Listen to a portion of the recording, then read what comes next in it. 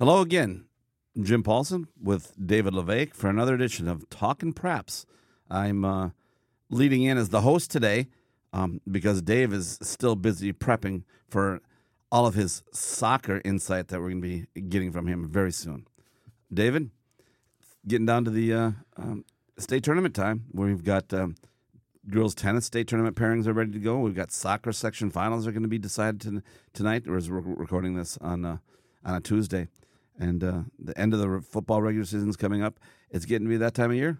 Well, it comes down to three letters, doesn't it, Jim? M-E-A. So that forces everything to happen on a Tuesday, or in this case, a football Wednesday. Predominantly, there's still some football games on Thursday. We'll get to that at the later part of this podcast. But yeah, for the most part, things are happening tonight, and things, very big things are happening tonight. We'll find out what our state tournament fields will look like by the time we go to bed tonight.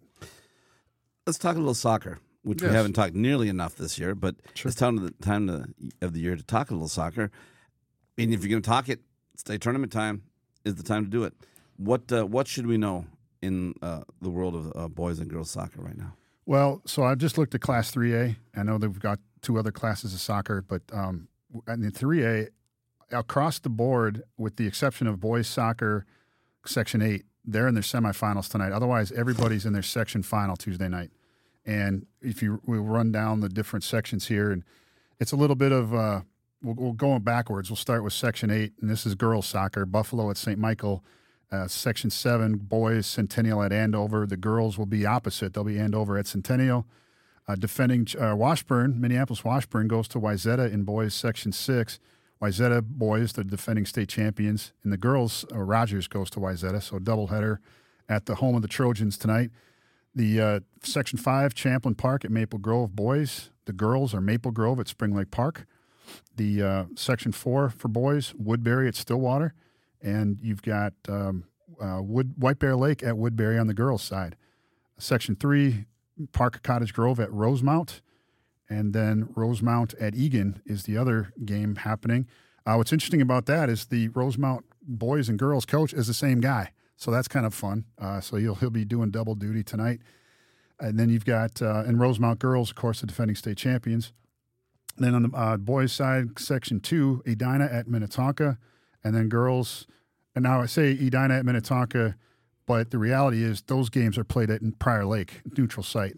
So that's what's happening with the boys and girls, Edina at Tonka. And then Lakeville South at Lakeville North, that was Section 1. But here's what's really interesting about the boys' Section 1. Now, I haven't gone through the different seeds in these matchups, but if you had to guess, what are most of your section final seeds going to be in the championship game? Probably a 1 versus 2. Absolutely. That's what you're aiming for. Yeah, that's set up. Conventional wisdom says 1 probably plays 2 for the final, and you'll get your occasional. I think there's a couple of 3 seeds mixed in here, but here's the one that stood out to me: boys soccer Section 1, number 7 seed Lakeville North at number 4 seed New Prague. So I don't know how that's. I mean, Lakeville North is not exactly an upset special, but according to the seeds, they really punched above their weight to get to the final. Oh, I would say that there was 2 teams taking a very strong defensive posture and looking to bring it down to a defensive game and maybe bring it into PKs. That's a good point. So, we also the information came out yesterday about the boys and girls Mr. and Ms. Soccer finalists. Each class has 5 finalists per gender, and I'll just since we're talking section. So wait a second. So there's 3 classes. Each has 5 finalists. So we're talking 30 Mr. and Ms. Soccer state finalists right now. That's in contrast to what we do with our all Metro teams, which I've always championed, because not only is it us, but we've been a little bit more exclusive than all state teams and Mr.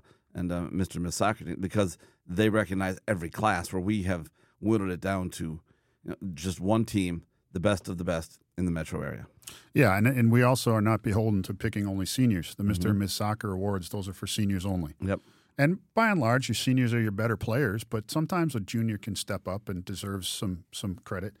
So sticking to the Class 3A, with the boys finalists, we've got Emmett Brown. Is he still going? He's an attacker with Minneapolis Washburn. They're going tonight at Wayzata. You've got Beckett Carlson, the goalkeeper from Maple Grove. They're going to be playing tonight. They got Champlain Park coming to town. And then you've got other players that are Colin Vilmy, the attacker from Stillwater. He's in the section final as well. On the girls' side, you got Izzy Engel from Edina, the great midfielder. She's playing tonight. Will be a big focus of what they're doing. I think you mentioned her in the last podcast as someone who's kind of really risen above the rest of the girls' soccer world this year. I think so. And then you got Addison Van Zee, attacker from Centennial. And, of course, they're playing tonight. The girls, they're going to host Andover. So there's other players that are certainly elite players, but their teams have been eliminated or they're outside of the Metro. So that's just a quick highlight to who the best of the best are for those finalists. When you talked about the team finals that are going on, who do you look at as being the team that is most likely to come out and be kind of a number one seed, and who is the team that has a chance to make the state tournament and that maybe shouldn't?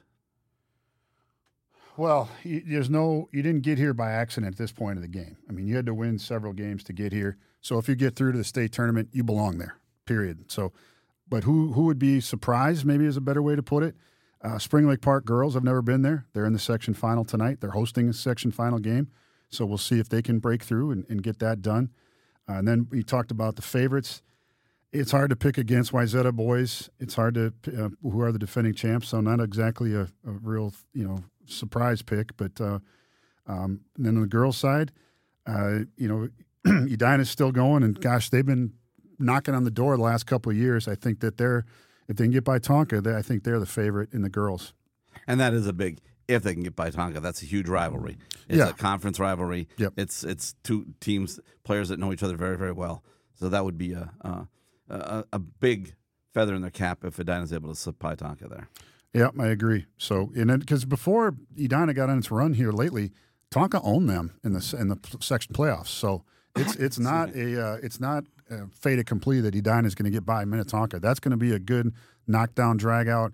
You're going to be nervous right up till the end of that game whatever side you're on, because it could be that tight. And the weather looks like it's going to be terrific for some section finals tonight. I know both of us have covered some soccer section finals that haven't been necessarily terrific, and particularly in the first round of the state tournament, which doesn't go indoors to U.S. Bank Stadium until they get to the semifinals. The first round of the state tournament at neutral sites can also have some weather issues. So it's good to see one night that so many big games are going to happen, and the weather isn't going to be much of a factor. Now I know why you stay closer to volleyball and tennis. Those are indoors. You're not as dumb as you look. Well, I've had to cover some football outdoors. So I live for the great indoors. I'm not an outdoorsman. I live to live indoors. So if I want to do any hunting or fishing, there's a lot of great hunting and fishing shows I can watch on TV. Duck Hunter, get out the old Nintendo and make it happen, yeah. So what do we got in tennis?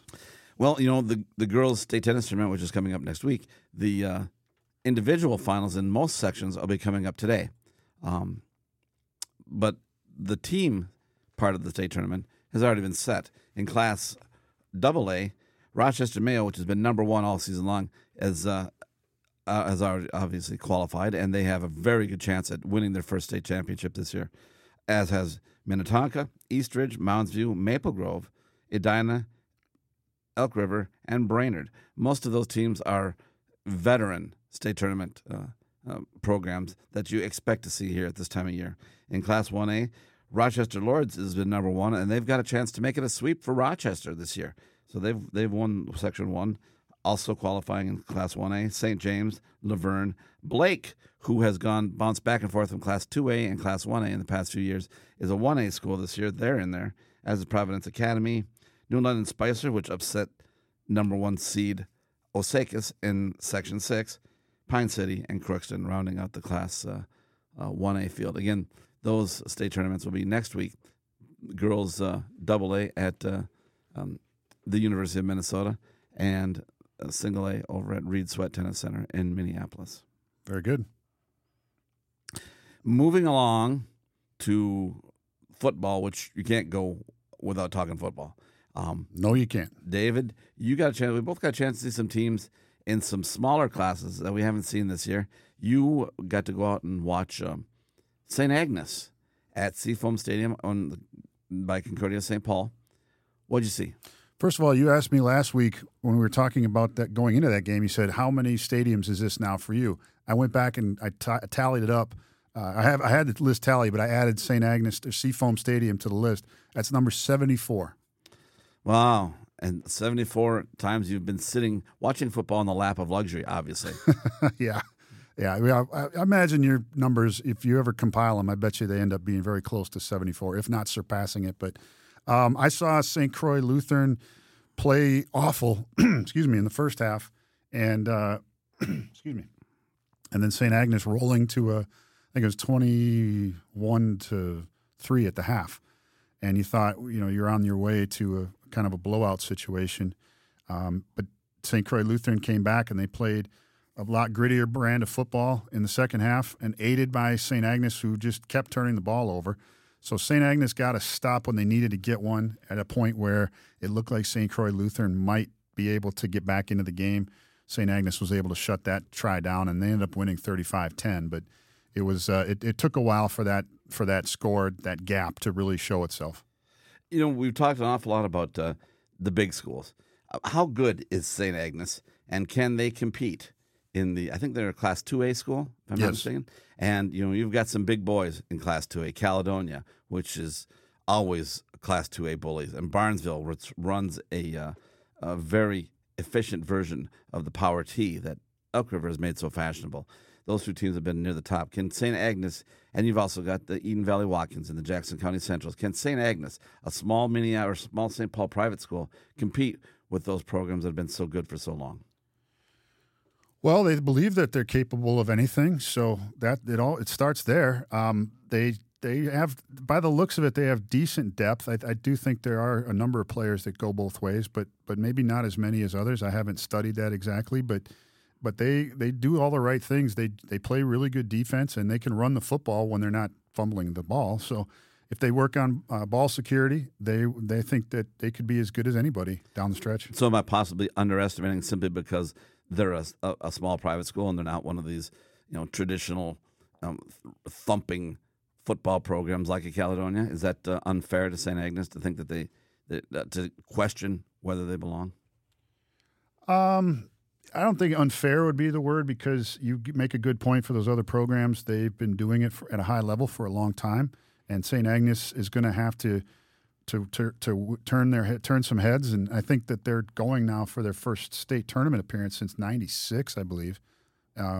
So yeah, they have to prove it. That they certainly that's fair to say.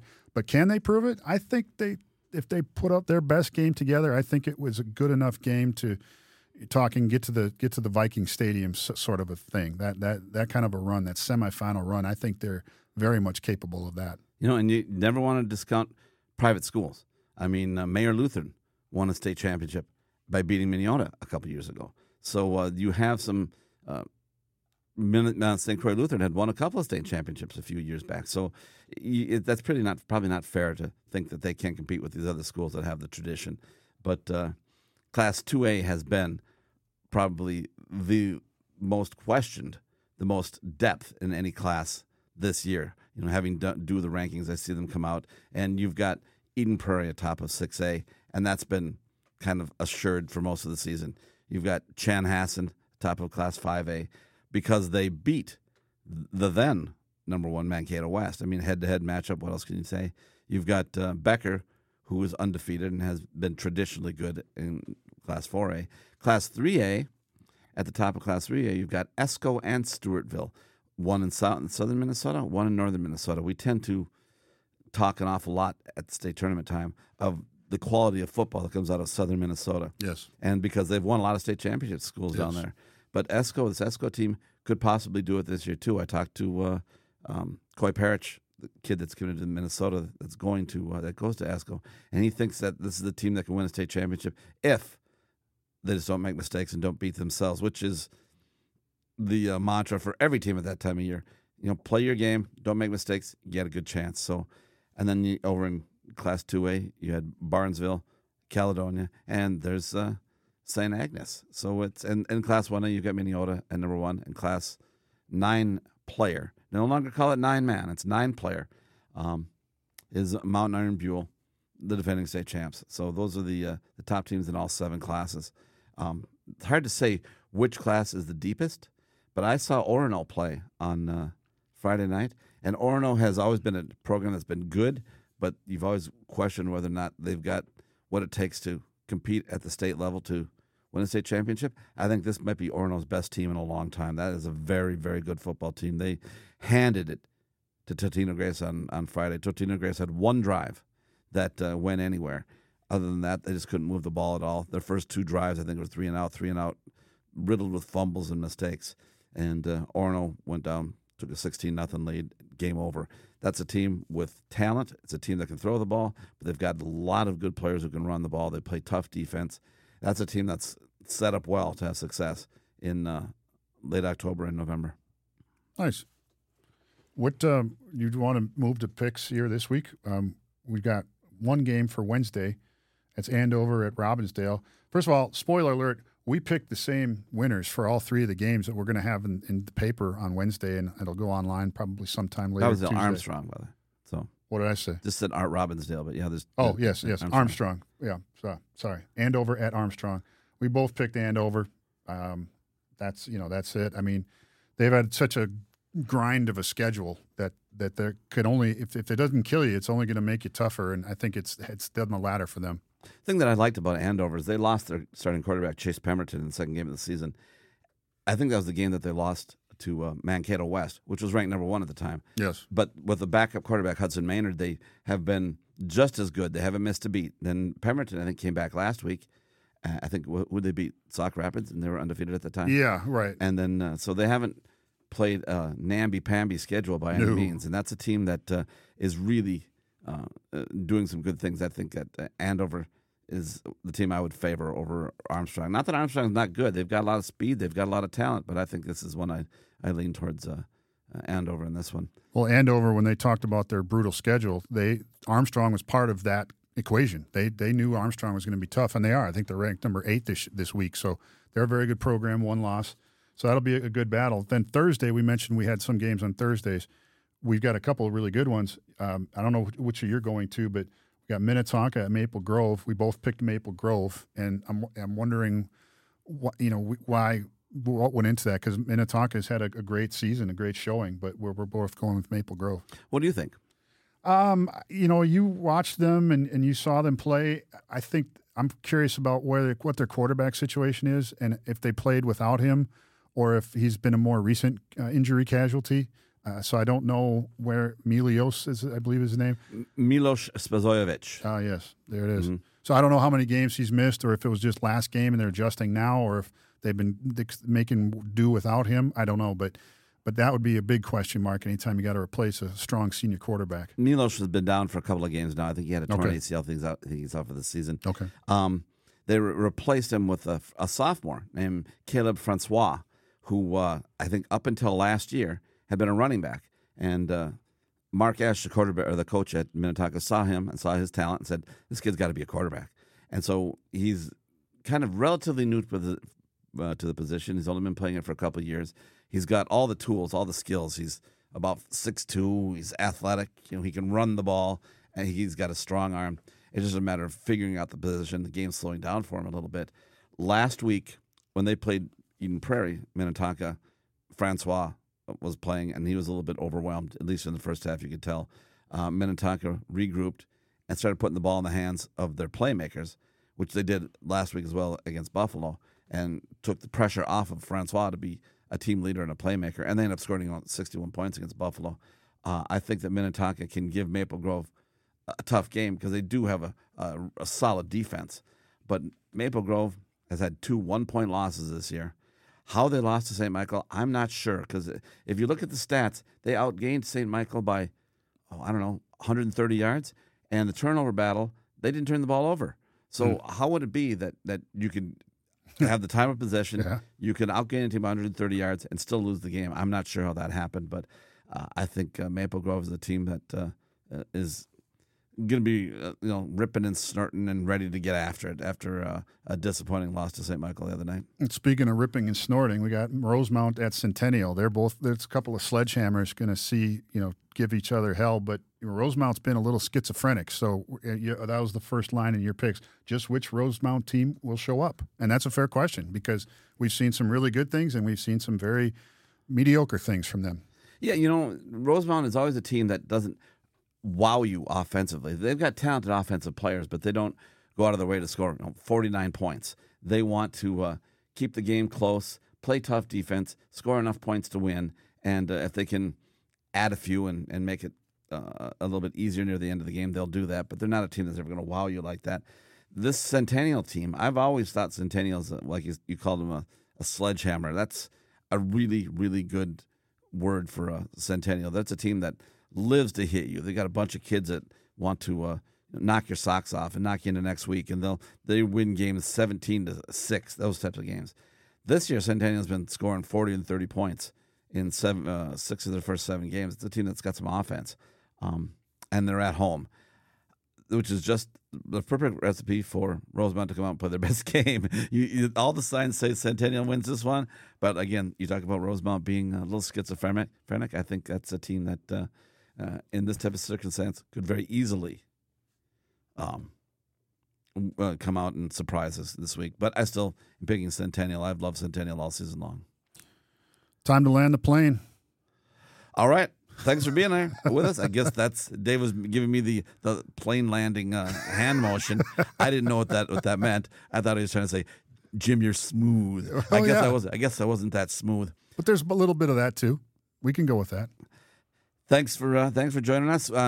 This week we'll have section pairings coming up on football. Don't miss that. Friday, the section 6A pairings will be coming out. That's always a big deal. So we'll talk to you next week, and we'll talk about where we're looking at the state football playoffs.